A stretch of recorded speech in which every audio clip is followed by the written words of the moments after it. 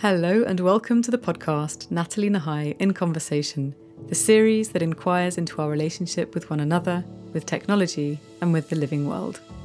Join me and some wonderful guests as we explore how we might reimagine humanity in the face of accelerating technological advancement, ecological disruption and systemic change.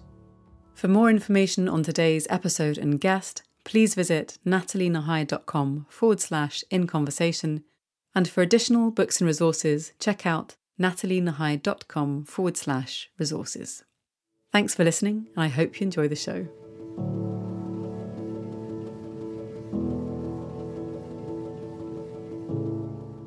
In today's conversation, I speak with Paul Skinner, author and founder of the Agency of the Future, an organisation that helps clients to drive purpose-led change and better mobilise stakeholders for lasting success. His first book, Collaborative Advantage: How Collaboration Beats Competition as a Strategy for Success, proposes that we have reached a turning point in history from which creating competitive advantage may no longer be in the best interests of an organisation, or perhaps indeed of our species. It has been acclaimed far and wide, not least by Ben Cohen and Jerry Greenfield, co-founders of Ben & Jerry's Ice Cream, who praised the book as offering the perfect recipe for successful businesses that improve lives. His second book, The Purpose Upgrade, takes a deeper look at the core raison d'être of enterprise and its role in society, a theme which sits at the heart of Paul's work, bringing positive change to businesses, governments, and civil society. He has advised clients as diverse as PwC and the United Nations, Sony, and Save the Children. And in 2014, Paul was awarded an honorary visiting fellowship at Edge Hill University Business School. He's won the Consultant of the Year awards from the Chartered Institute of Marketing twice. He's an advisory board member at the Museum of Brands and is also an advisor at the Future Strategy Club. As well as working with institutions of international and global governance and pioneering social change organisations, Paul also finds the time to lead Marketing Kind, a membership community he founded which brings together business leaders, marketers and change makers to tackle social and environmental problems through their businesses, volunteering and advocacy. This was one of my favourite conversations this season, not least for the richness, nuance and open-heartedness that Paul brings to the complex questions we explore. And if you'd like to see the shoe on the other foot, you can watch the fireside chat I had with Paul when he interviewed me for Marketing Kind, the link for which is in the show notes. I hope you enjoy this conversation as much as I did.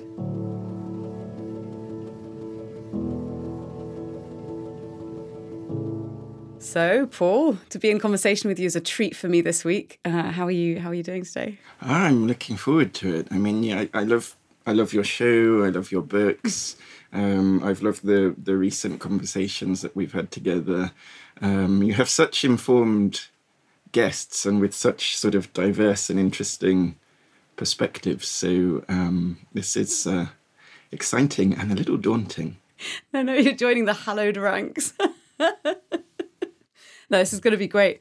But I'm going to kick off with the question that I ask all of my guests when they first come on the show, which is, what do you think is going on in the global human psyche? And you can take that in any direction you want. So I guess that does kind of bode the question, what is a global human psyche? I guess the most empirical way of thinking about it would be to think of that as the sort of sum repository of all of the stories and narratives that are guiding our actions globally. And I guess my first observation on that would be that the envelope of our individual awareness is such that we only have access to a portion of that global repository at any point in time. And that is going to look very different today for somebody in Sudan, to New York, to Barcelona, or to Ukraine, or even to Manchester. In fact, it might be very different for somebody on two different streets of Manchester. I do feel that at the moment there is a lot in that global repository of narratives that is separating them. If we think, global governance, you've got a Security Council made of members who now define themselves as enemies. You've got broader calls for UN reform. Individual governments around the world are having to respond to the fact that, partly through the rise of social media, they're responding to bases of support that are becoming more polarized. Economically, we're seeing a rising set of inequalities. I think it's now the 8 wealthiest men in the world, only 8 that have the same wealth as the bottom half of the global population.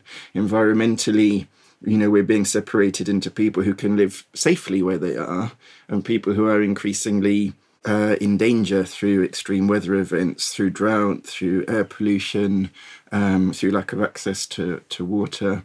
Socially, there's the sort of loneliness pandemic following COVID. Technologically, the potential for us to be put in danger by technology is rising rapidly. So I think there's a lot of instability in those global stories. We're having to reconsider even, what is a human being? What does it mean that I'm Paul and you're Natalie? It turns out to be perhaps more contingent than we were aware of when we were growing up. Tony Blair said when he was Prime Minister, I remember him saying that the essential characteristic of the modern world was interconnectedness. And I fear that sort of potentially the pendulum has swung and that the essential characteristic of that global psyche or the environment it's in is one of interdependence. And it is a sort of extraordinary moment. As Mike Berners-Lee put it to us in a Marketing Kind gathering, throughout most of human history, there would have been nothing we could do to wreck the planet. With the invention of nuclear weapons, there was something we could do to wreck major portions of it if we made a serious mistake. Today, unless we actively change how we live and work, we are closing down the planet's ability to be a safe and supportive home for us. And I would go beyond, what Mike said in that, with the emergence of new technologies, challenges of AI and so on, we now are susceptible to destruction from overlooked risk. It's that sort of incidental repercussions of our actions. The sort of optimist in me hoped that the ultimate COVID vaccine from the pandemic would be learning from one global crisis how to question everything and how to reform the stories driving how we live and work and what our priorities are, such that we'd be better equipped to handle future crises. And the pessimist in me fears that maybe the things like the climate emergency will turn out, with hindsight, to have been a sort of failed dress rehearsal for coping with existential threats that could evolve far more rapidly than the climate emergency that we've had evidence of since 1938. So I think there are some real challenges and some real needs to heal those stories and make them whole. And of course, your work is a really significant part of that. So there is light at the end of that tunnel. Well, thanks. That's high praise indeed. And I think, I don't know how much can change through conversation. Although actually, I've been thinking about this quite a bit recently in terms of language and the power of story. And one of the things that was really significant to think about was the fact that, the large language models that we have, the AI that offers such possibility, but also such threat, is all mostly predicated on language. And so even at that very critical level, how we relate to language and what we choose to do with the conversations we have, with the input of ideas, whether that's training data or stories that we tell to one another through cultural means, we don't really think about our language as key, but obviously it is. So it's how we've gotten to this place of being able to build upon prior knowledge that's been stored and transmitted through language. And so one of the things that you've pointed towards is the rapid transformation that's happening in the world of technology and how this is having a huge impact on our trajectory. Now, your work in the world of purpose and enterprise and organisation is going to be impacted by this. And I think there's a really interesting vantage point from your perspective of exploring, well, you already sort of touched upon this, what it means to be human, what it means to orient ourselves perhaps towards purpose when there is so much challenge and uncertainty. And so could you maybe set a scene for what's unfolding right now from your perspective, thinking about technology and its impact on work, how we choose to make a living, like how organizations organize themselves or how we relate to our careers, any direction? I think that certainly has implications for how we choose to make a living. And of course, one aspect of purpose that we have to bear in mind is that purpose is an affordance of the environment. Mm-hmm. People will make a living in the ways that are possible to them. We don't have an infinite variety of choices. Yeah. And so if somebody, whatever somebody needs to do to look after themselves, to look after their families, I think we have to recognize they're doing so choosing a pathway from a finite number of pathways, and that finite number of pathways is context specific. So I think that's a first point.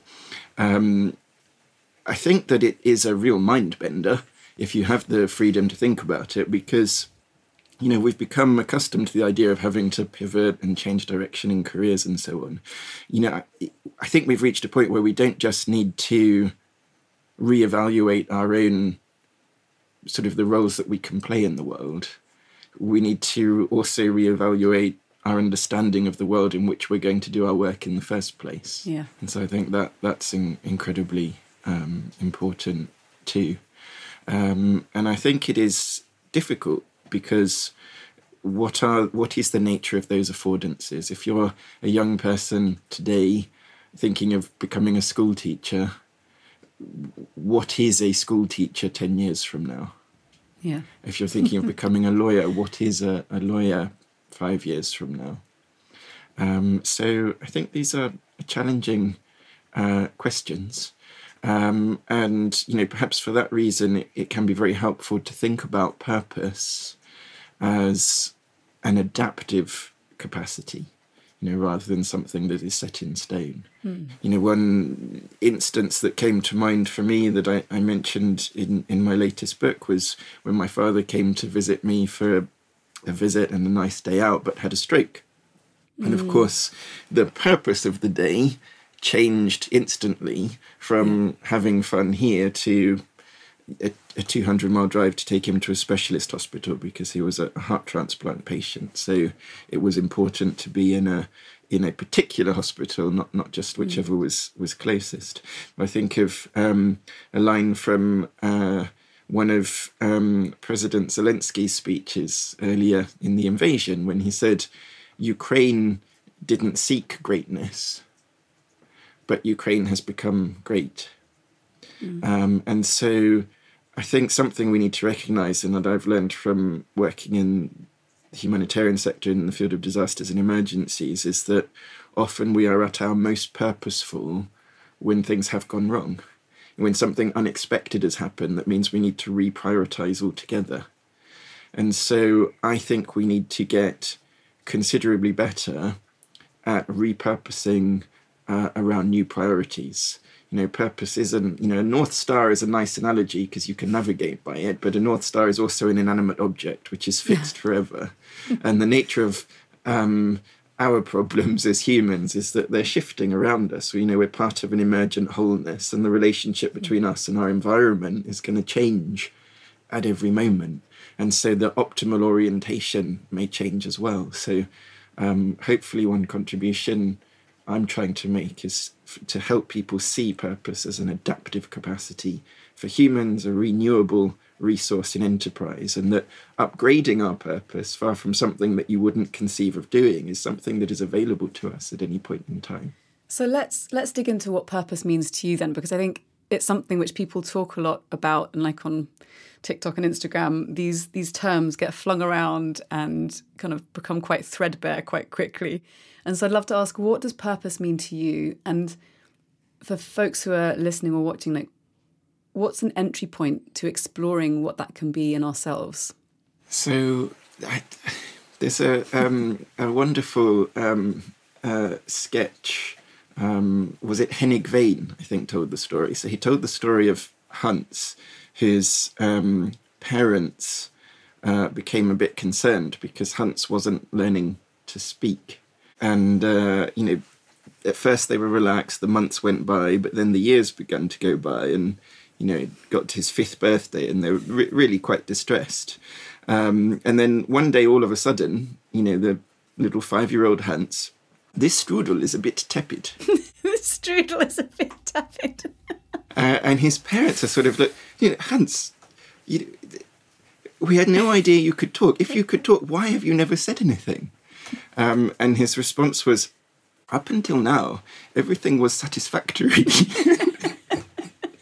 So, in a sense, purpose begins with a problem to solve. The reason we've evolved brains that enable language is because we have to move with intentionality. And I don't know about you, but I'm not going to out-navigate a migratory bird. I am not going to out-sprint a jaguar. But human cognition allows us to think about where we've been, where we are, and where we could get to, sort of more conceptually as past, present, and future. And human language enables us to narrate those as the beginnings, middles, and ends of our stories. And those stories of purpose, this story that I could get to a better place, which is not just literal, but also, more abstract and imaginative now. It's those stories of a better that enable us to address our problems in more ambitious ways. And sort of as you alluded to a little earlier, it's that language that has ultimately enabled us not just to evolve as other species have done, but also to develop from generation to generation, in ways that, are so radically transforming life, and which has been a great evolutionary advantage to humans. But that capacity could also become our downfall unless we're able to question it, unless we're able to adapt it, unless we're able to point it in a fundamentally better direction. So I guess that's a sort of a macro view on, finding purpose with the nature of the problems we have to solve, building it out through the most meaningful solutions that we can to those problems, and then reaching outcomes where we know that any individual outcome is not the end, but is, one stop on route to a further destination. So we can never subjugate everything to a particular end. Otherwise, you end up with totalitarianism, dictatorship, and just wrong, ever greater magnitudes of wrong. And I think one of the things that really strikes me when you're talking about how purpose shows up when there's a problem, it's kind of that friction point between, I guess, this sort of state of comfort and satisfactory context, like the story of Hans. And then that part where, and you hear this quite a bit, people talk about the midlife crisis, and it's such an interesting use of language around something which I think is potentially a kind of,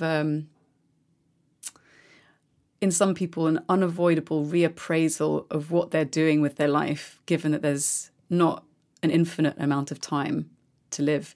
And so I wonder, are there ways to orient yourself towards the exploration of what purpose could be, both on an individual and collective level, before we hit these crisis points? Because, if your parent suddenly falls ill and is sort of at that veil of life and death, or maybe someone has an accident, or they lose their home, these points where there's really a soul searching that has to come from it.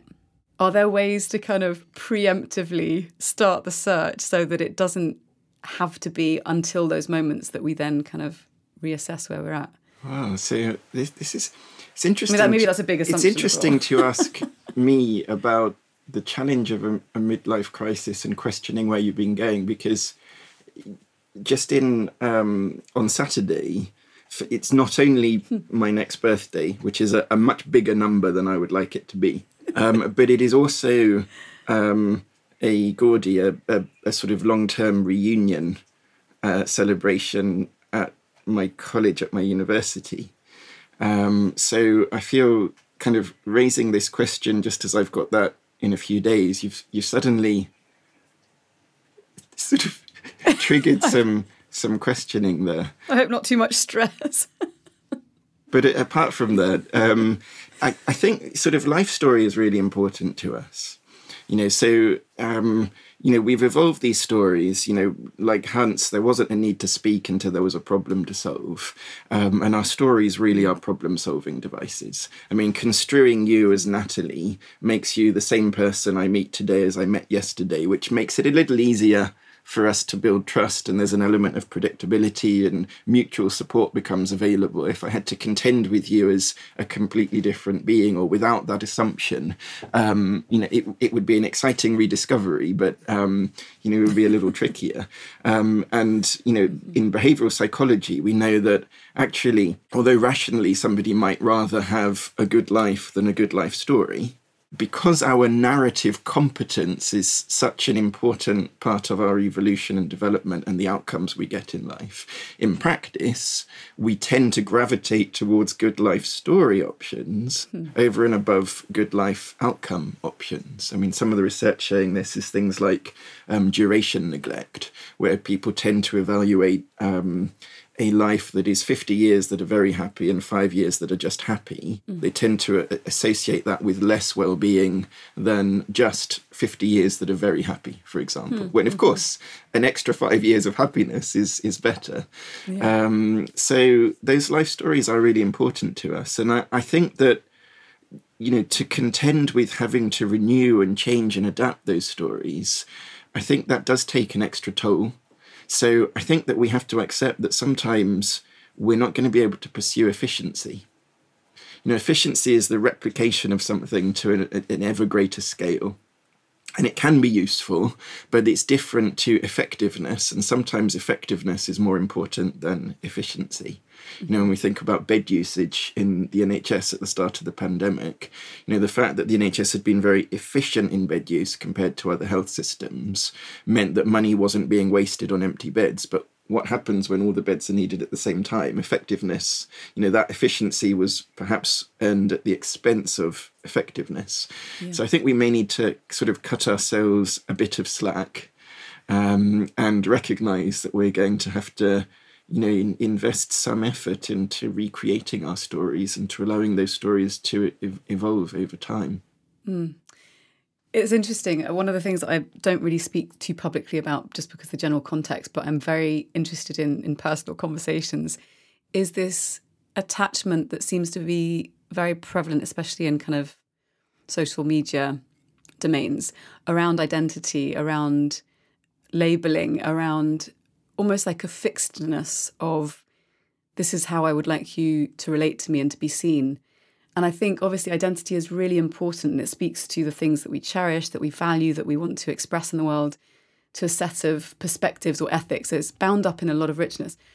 But it does seem to me like there's this kind of, that our attachment to specific identities can really inhibit our potential for discovery, for growth, for exploration beyond the bounds of what we already know. And coupling that with the fact that so many of the predictive platforms that we work with are based on historic data, I worry about this calcification and narrowing of possibilities that we're being trained in, that also we're then imposing upon ourselves, that reduce our potential to change, to adapt, to experiment, and to be open in those ways. I don't know if you have any thoughts about that, but I'd love to hear if you do. Yeah, so Montaigne, the French essayist, who sort of coined the word essay, so if you happen to have any students listening, then he's the one to blame.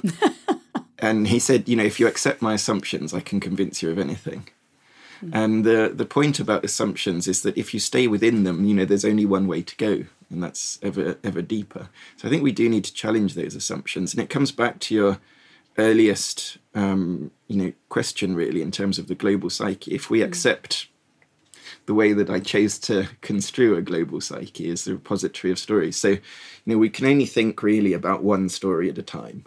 You might kind of be trying to second guess me now and seeing if you can think of two, and you might be able to temporarily, but it will be a bit of a strain, and as soon as you can, you'll relinquish that. So we have sort of one part of a narrative in front of our minds, and it's calorically expensive to process that. So when we can, we relegate that to our subconscious so that we can get on with fulfilling that part of the story. Once I've chosen to do A, I then can relegate that. I know that's what I'm going to do. So I get on with B, which is, okay, how am I going to do that?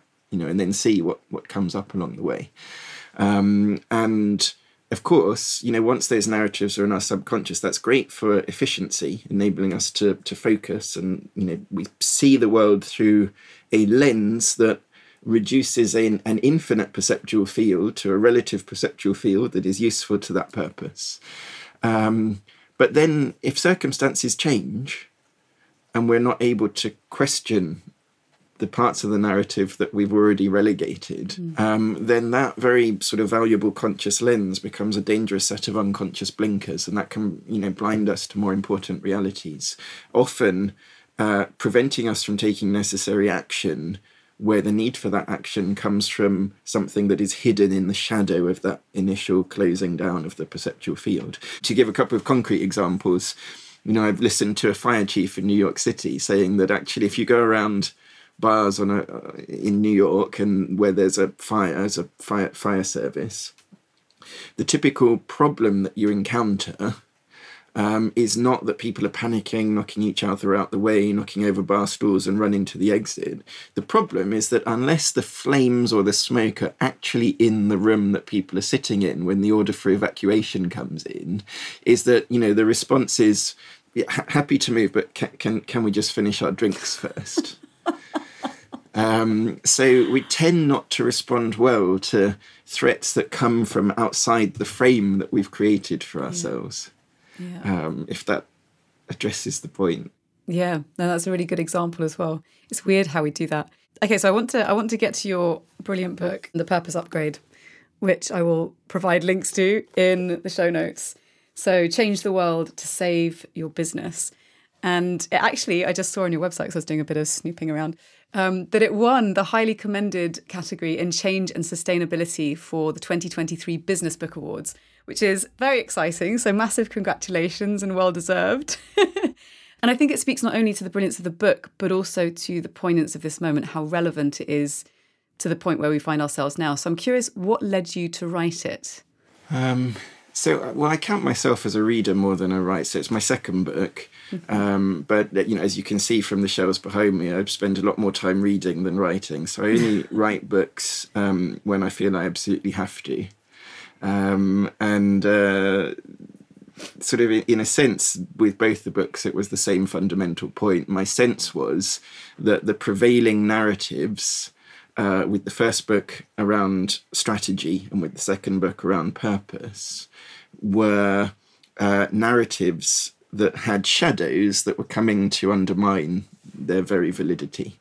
So in the case of, the first book, I tackled the notion of competitive advantage and felt that it misconstrued the value creation process, and so proposed collaborative advantage as a radical alternative. And in the second book, it sort of, in a little bit, comes back to what I was saying about disasters and emergencies. The prevailing idea that purpose is fixed, either as maximizing shareholder value for, one crowd, or as a North Star of elevated purpose for another crowd. Both of those have the limitation of being fixed. And my sense from working in the field of disasters and emergencies, amongst others, but it was just particularly tangible there, is the fact that, when faced with disasters and emergencies, often instead of falling apart, communities actually become really purposeful, help each other out in unprecedented ways, find new reserves of strength, rebuild in ways that are better. I mean, we talked about Ukraine a moment ago. To make an upbeat observation, one thing that's really exciting about what the Ukrainians are able to do is, they're developing out of necessity mechanisms of digital government, e-passports and, a whole range of sort of next generation approaches to how to look after your citizens that I think they'll be able to export and lead the world in for some time to come, as we move to a redevelopment phase. Wow.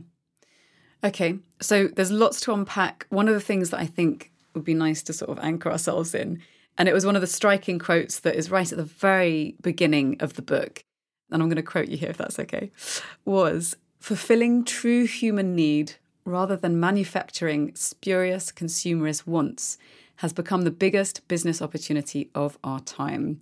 I mean, that for me, it's like a knockout punch. Can you unpack it for us a bit? Yeah, so I think it was in 1929, somebody called Paul M. Mazur, a Wall Street banker, put it to the Harvard Business Review that we needed to evolve. This was in America.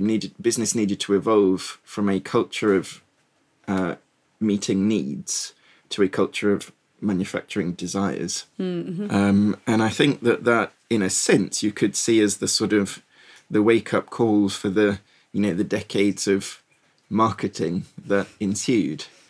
And I feel, just as in a sense we've moved from a world of interconnectedness to a world of interdependence, although those two obviously sort of overlap, I feel the pendulum is swinging back the other way, and we need to get back to addressing fundamental needs rather than just stimulating desires. And that, for our profession in marketing, or more broadly as people who use narrative to open the doors to a better shared future, sets of futures, is that we need to go from making the attractive necessary to making the necessary attractive. And I think that's really quite a profound shift that may cause us to have to think differently about, the structure, the organizations, the whole discipline, the way that we bring, marketing and narrative-based approaches to strategy and leadership to life as a result of that. I think something that's quite interesting about that is that it challenges, again, going back to the theme of assumptions, some of our most basic assumptions about, what are we doing this business for? Who benefits? Does there need to be something beyond just the profit imperative? And I'm curious from that perspective, perhaps what you conceive of as success, both as a sort of a personal thing, but also at an organizational level. What does success mean to you? So there's sort of two really big, juicy questions in there. So I think, first of all, the question is, in terms of purpose and profit, then I think something that business leaders can take comfort in, and something I try and do in the book, is to show that whereas, in conventional economic thinking, since Adam Smith wrote The Wealth of Nations, we've had the view that if you pursue self-interest first, you end up with collective good as the happy byproduct. And of course, people have been increasingly quipping that the invisible hand may be invisible because it's not really there. And we know that there are limits to that way of thinking. But I argue that there is both reason, sort of fundamental reason, and also evidence to suggest that we're better off turning that upside down. And that if we seek to create benefits for others first, we are then more likely to derive our own self-directed rewards as the happy outcome, by making our businesses a channel for something greater than themselves. We can take our share of the far greater overall wealth of what I call not wealth of nations, but wealth of change that unlocks. So in a sense, there is an optimistic message for business. And the rationale is simply that if you seek to maximize profits, that's a very narrow focus through which to ideate. It doesn't really help you.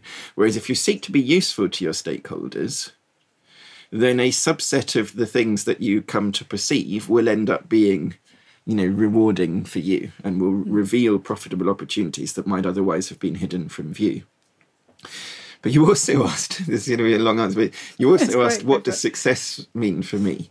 And I think, one of the things I'm bringing out is that success is not a fixed end point, but something that can be changed. So I'm going to say, what does success mean for me? I'm going to say, be more Prussian. So in the Prussian, after the Prussian invasion by Napoleon, the Prussian government in exile needed to raise money for an uprising against Napoleon, which became the War of Liberation.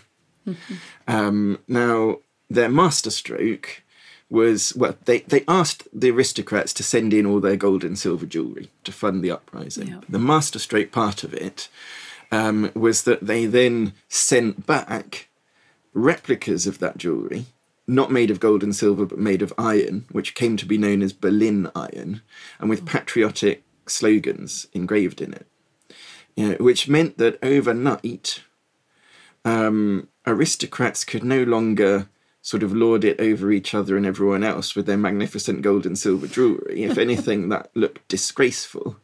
But actually wearing your Berlin iron was, a way to get on in social circles. Wow.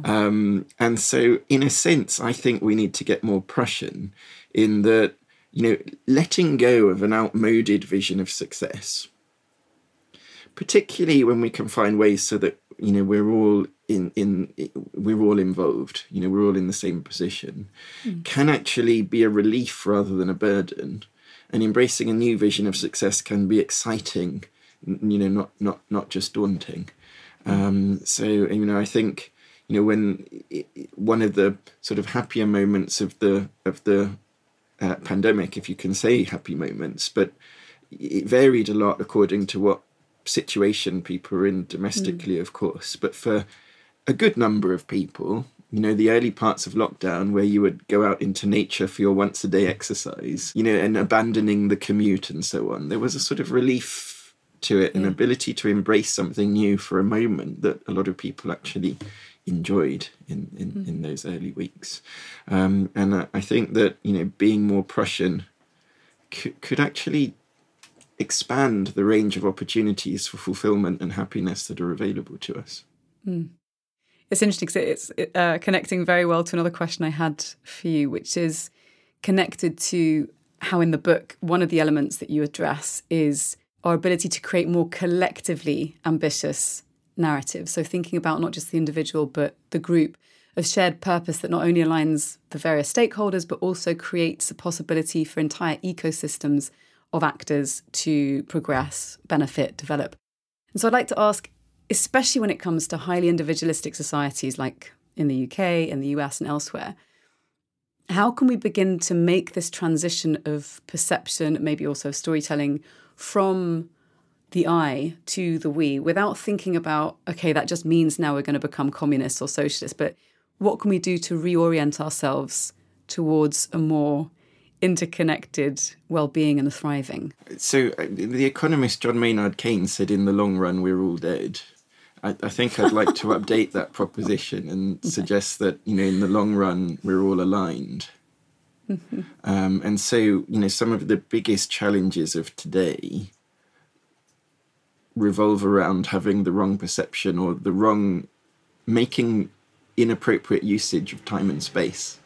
If you think about democracy, a lot of the decisions that, a lot of the activity that has biggest impact on us isn't necessarily within one nation state. Yeah. If you think about timeline, a lot of the responses that we need to make to our most serious problems are not things that necessarily can be achieved within one electoral cycle. Businesses, giving earnings reportings on a quarterly basis are going to overlook. I mean, there was one study I came across purporting to show that the more financial analysts you have looking at a particular sector, the fewer patents get filed in that sector, because it can be off-putting to, longer term investment. So I think that, one way is to play around with the variables of our perceptual field and to adjust our sense of time and space. I think we are all heavily so interconnected in ways. So I'm not sure there is really an individualistic society. I mean, right now I'm getting to talk to you. I can connect to this system. I forget what it's called. Riverside. But I've no idea how the packets of information that my voice produces get captured by the microphone and taken from my laptop to yours. And if I had the challenge of making all that happen from scratch, we'd have to have faith in reincarnation, because it would be quite some time before that happened. So often it's about surfacing things that are there and finding new ways to align for mutual and reciprocal benefit, that thinks about our problems through an expanded context, that builds solutions that recognize the diversity of narratives available, and reaches outcomes that are more inclusive, and that we aim towards, but in the knowledge that as we progress, we'll see greater peaks to climb behind it. But I think for that kind of stance to happen, there's also this, one of many challenges is this mindset of scarcity and the experience of precarity, in the sense of there's a finite amount of resources. How are we going to make sure that our family and our crew are kind of looked after? That being said, obviously, I mean, you mentioned earlier how in times of great distress, people do tend to come together rather than splinter apart, depending on the political context and the rest of it. So I think the next question I want to ask, thinking about these sorts of contexts for change, is something that you write about in your book around states of emergence. And you outline kind of a model where we look at how we can move beyond more extractive consumerism towards a world of greater value and meaning creation. What are some of the key principles that you feel are most vital to this kind of transformation or orientation? Yeah, and I want to try and I want to answer the question, and somehow, if I can, I want to pick up on, because I sensed when you talked about communities pulling together if they can, there was an element of, is that really what's happening? I kind of sensed in you, and I think that's quite an interesting sense to pick up on. So I want to do two together. So first of all, in the state of emergence, the first point to make most fundamentally is that, in a sense, you set the upper limit on success when you choose what problem you're in the business of solving. Reframing your perception of the problem can be one of the most powerful ways to add value to an individual stream of activity, an enterprise, an economy, whatever it might be. That reframing is important. In terms of emergence, we are interconnected and interdependent. We are part of a greater wholeness. And that wholeness is always on the move. So the good news, if you think that finding more valuable problems to solve can add the greater value than just finding an ever better way to solve a previously understood problem, the good news is that our emergent complexity is never going to stop presenting the potential for new problems to solve, or new ways of seeing prior problems to solve. I think one of the challenges, because I want to also pick up on what I perceived as a slight reticence in terms of communities pulling together in difficult times, is that a particular challenge we currently face is what the World Economic Forum and Adam Tooze, the historian, have called the polycrisis, which is where you have multiple crises together, such that the whole becomes less than the sum of the parts in terms of what you've got going for you. And we saw this, yesterday with the beginning of the COVID inquiry, the recognition that a diminution of resilience sorry to be UK centered, you've got such a global audience. So no, but that's fine. In the UK there's a COVID inquiry, and one of the starting premises is that a diminution of resilience that had come about from a period of austerity meant that we were less well prepared to contend with the pandemic when it hit us.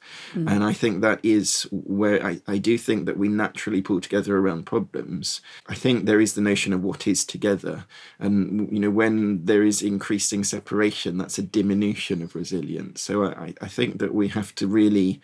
I think, the historians who take a data-centric approach have warnings to give to societies that become too separated and unequal.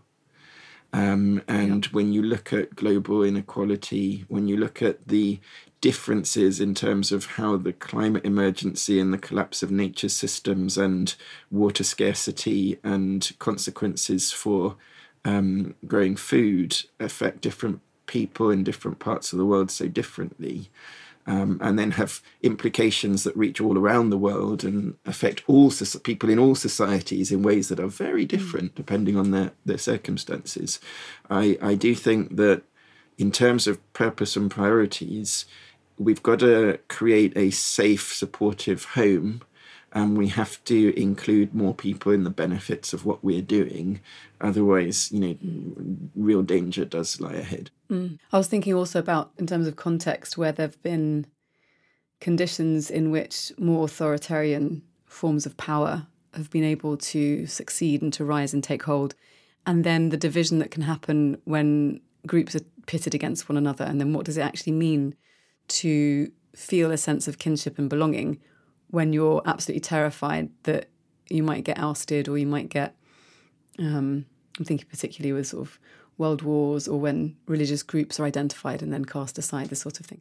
So there's also that political element. And now with, just to add to the polycrisis mix in the cauldron, when we think about things like the potential for deepfakes to be so easily and convincingly produced and propagated, there's the other question of what the hell do we do when we can't actually decipher what's real and what's not in an already overwhelmed informational landscape where you're basically trying to drink from a water hose. It feels like such a tumultuous time, and I feel like we're just tipping into it. So many folks are already expressing a sense of overwhelm, and we haven't even really tipped beyond the threshold yet. At least that's my feeling on the matter. I don't know what your sense is. Yeah, I mean, going back to the first question you asked, my sense is that there is an instability to the sort of sum total of stories that we have as the heuristics that guide us through life. And there is an inherent instability to that at the moment.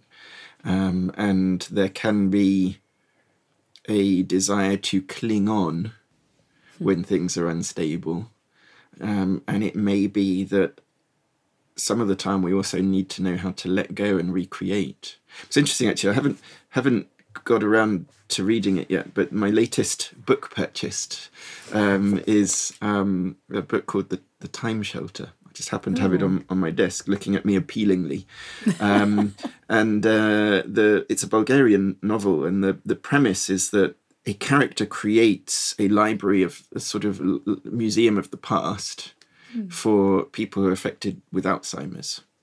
Wow. And that's really interesting because, Alzheimer's, you lose your stories, of course. And so, that is just so acutely relevant to everything we've been saying today. But what's interesting in the premise of the story is that people who don't have Alzheimer's are seeking to enroll themselves in living and visiting this museum of the past so that they can re-experience life in prior decades. And so I think there is a sort of desire to cling on. And in certain circumstances, that's right. But we also need to get better at letting go and renewal. And you talk about totalitarianism. The philosopher Hannah Arendt said that the final strength of democracy over totalitarianism is the capacity for renewal.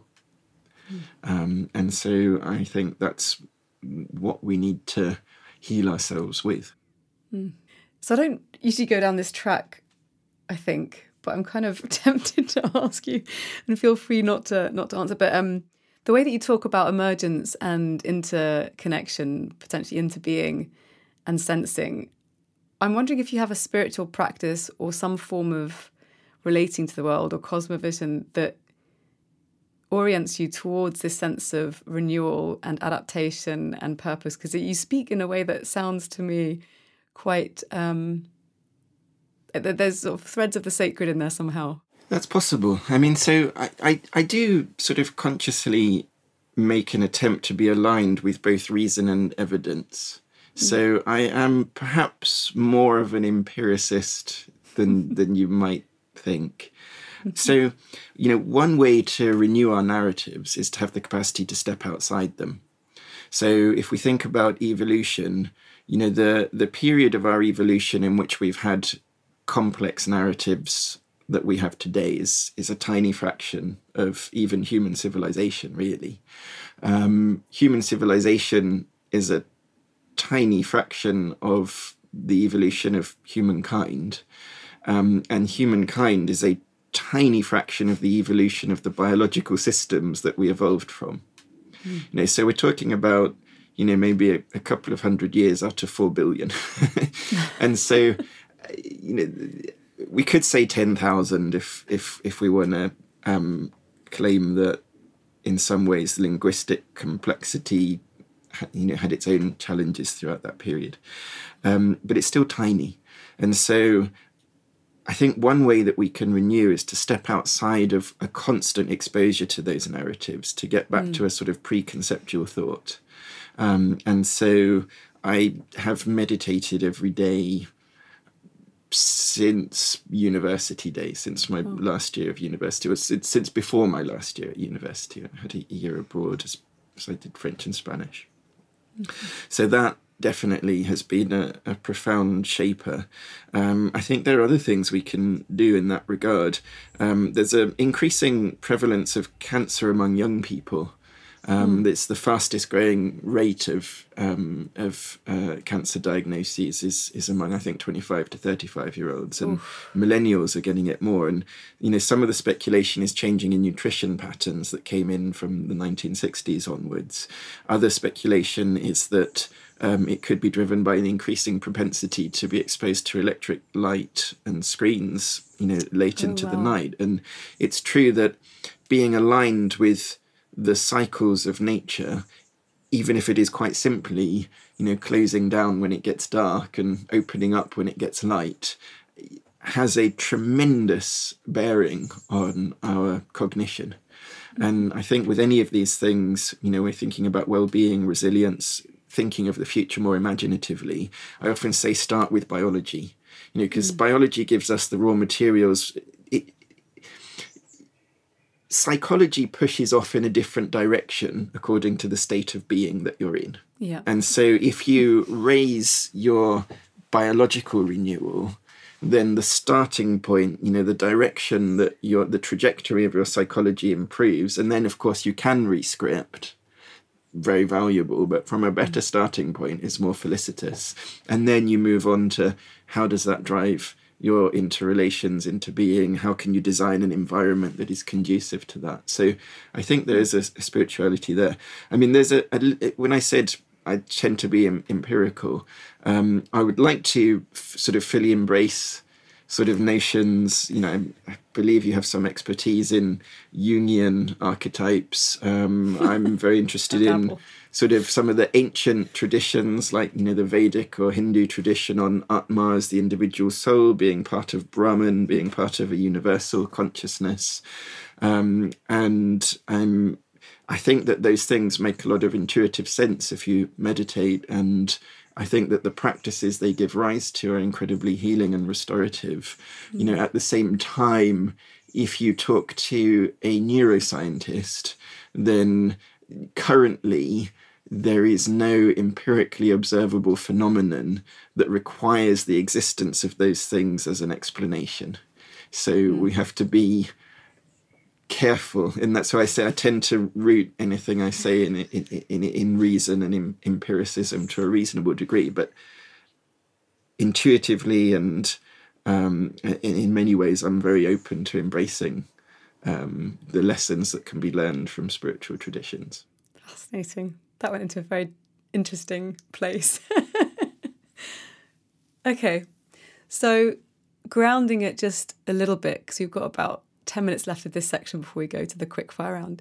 To be fair, it's not like quickfire, it's more like gentle, shorter questions. But before we get to that bit, I want to ask you one question, which is obviously sort of central to your book, because I feel like we need to include it. I'd like to hear sort of some more talk about it.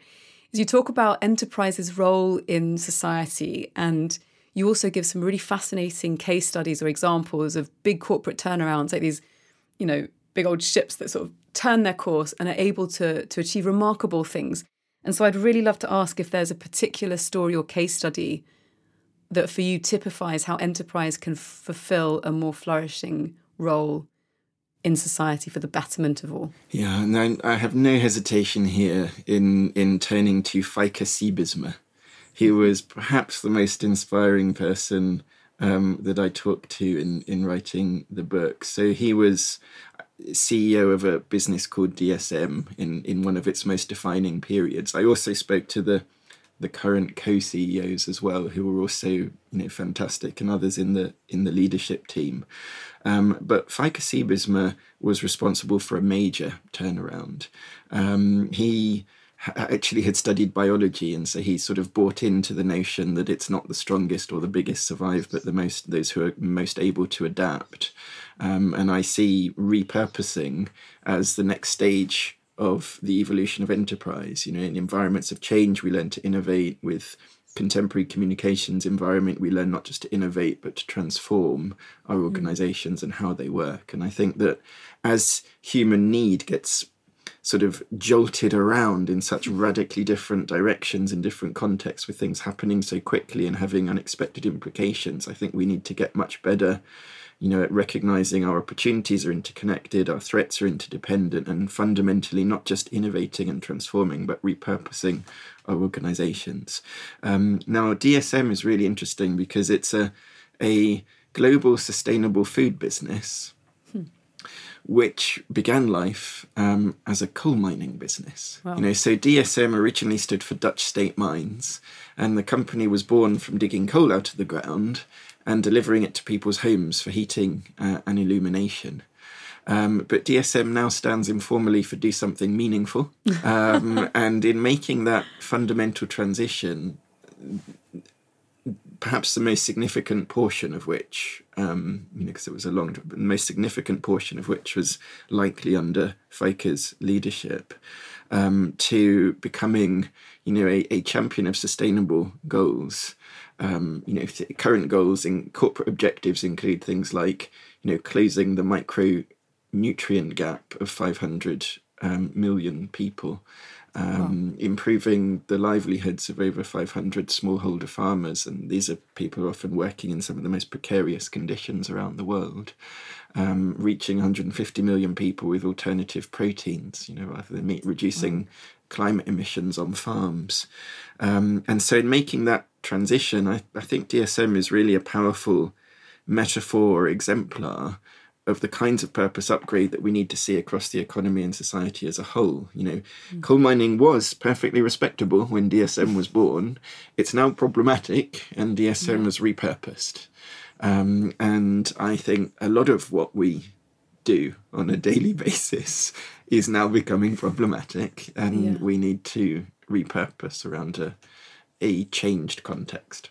Okay, so thinking about all the challenges that we've got, the polycrisis, as you mentioned earlier, that we have to kind of find ways to adapt to and be resilient to and get creative with, how do you orient yourself towards life and beauty and, I guess, sort of wholeness on dark days? What keeps you going? Yeah, I have an old Spanish professor who specialised in research in San Juan de la Cruz, and he wrote the poem "The Dark Night of the Soul." And he said he was always waiting for the day that a student would come in, and as their excuse for not doing their weekly essay, would say that they'd experienced a dark night of the soul. I think probably the darkest night of the soul for me would be contemplating the potential non-existence of a soul. So in terms of life, art, and beauty, I'm going to go back to stories. So there's actually we're all familiar with Descartes' line, cogito ergo sum, I think, therefore I am. And there's actually a part B that people don't tend to talk about, which is the second part of the proposition, dubito ergo deus est. I have doubts, therefore God must exist. And I think we can take that in a broader sense of there are limits. I know, I have knowledge, therefore I must exist. But there is a limit to my knowledge, therefore there must be a greater intelligence or knowledge that lies beyond what I currently know. And I think for me, the aesthetic has a lot to do with that beyond. And so, if you think, one of the best works of literary criticism of all time was a book called Mimesis, which means replication or imitation. It's the Greek version of imitatio, the replication, and it was written by a Jewish academic called Eric Auerbach, and he wrote it in very difficult circumstances because he was literally fleeing from the Nazis while writing it. So he had very limited access to academic resources, very difficult conditions in which to write. And he wrote a book with a chapter on each of a variety of magnificent authors. And in each chapter, he takes one passage and then expands it to the book as a whole and gets to the essence of how that author represented the world. And it is beautiful and it's worth reading. It's worth digging out today. I think, it's still regarded as one of the best books ever written about literature, even though it was written so many decades ago. But there's another way of construing stories. There was another, it's interesting, I came across the phrase recently, you'll probably know who it was because it was somebody working on in AI who said that we now need to update our philosophy with a deadline because of AI, and we need to really think a lot of fundamentals through. But some of this, thinking is done in the time of classical antiquity, and there was another way of construing stories in the thinking about rhetoric, which was the idea of anagnorosis, the idea of revelation or disruption. And so one way of thinking about stories is that they represent the world. And reading Mimesis by Eric Auerbach, you sort of are lulled into just a sort of surrender to beauty. But another way of thinking about stories is that actually the new story contains something which disrupts our prior story, which reminds us that the map of the world or the model of the world that we have so far used language to develop and that is in our psyche as part of a collective or global psyche contains some non-truth, evidently, because it's relative. It is not absolute. And therefore there is a new truth, a greater truth to embrace, and that you can experience as a sort of mini miracle, because what you previously thought was a rule is now disruptible. It's now no longer a rule. What was previously a boundary is now porous, and you can move beyond it. And so I think there is something in the aesthetic of showing us a beyond that we can embrace. And I think that might be one of the sort of most beautiful experiences in life. Not that, but this. Wonderful. Okay. So before we move to the additional bit, where are the best places for people to find out about you and both your books and the work that you do, and Marketing Kind, which you haven't had a chance to catch up on, but I will include that also in the notes for people to check out. Okay. So my books are available on Amazon, in Waterstones, in good bookshops and in bad bookshops. So Purpose Upgrade, Change Your Business to Save the World, Change the World to Save Your Business. Collaborative Advantage, How Collaboration Beats Competition as a Strategy for Success. People can find me on LinkedIn. I'm relatively responsive. And I suppose one way that people can really embrace what I do, I also do advisory work on helping organisations define and mobilise around purpose. But something that people can step into, and where we'll be welcoming you, of course, in a couple of weeks, is Marketing Kind. And so just briefly on that, we are a community of marketers and change makers who believe that the world's most pressing problems depend on human cooperation to be solved even more fundamentally than they do on finance or technology. And so we are a membership community. We upcycle our business and marketing skills to support charities and social enterprises and build a sort of portfolio of social and environmental impacts and change in so doing together. We coach and support each other in becoming more systemic leaders in the day jobs through our digital firesides, through our Your Marketing Kind gatherings. And we also dig into and explore some of the bigger stories that shape how we live, work and play, and how we might change those stories for the better and bring in, a lot of our heroes into those conversations with us. So anyone would be welcome to join us at Marketing Kind. Brilliant. And I'll include the link so that people can find that directly.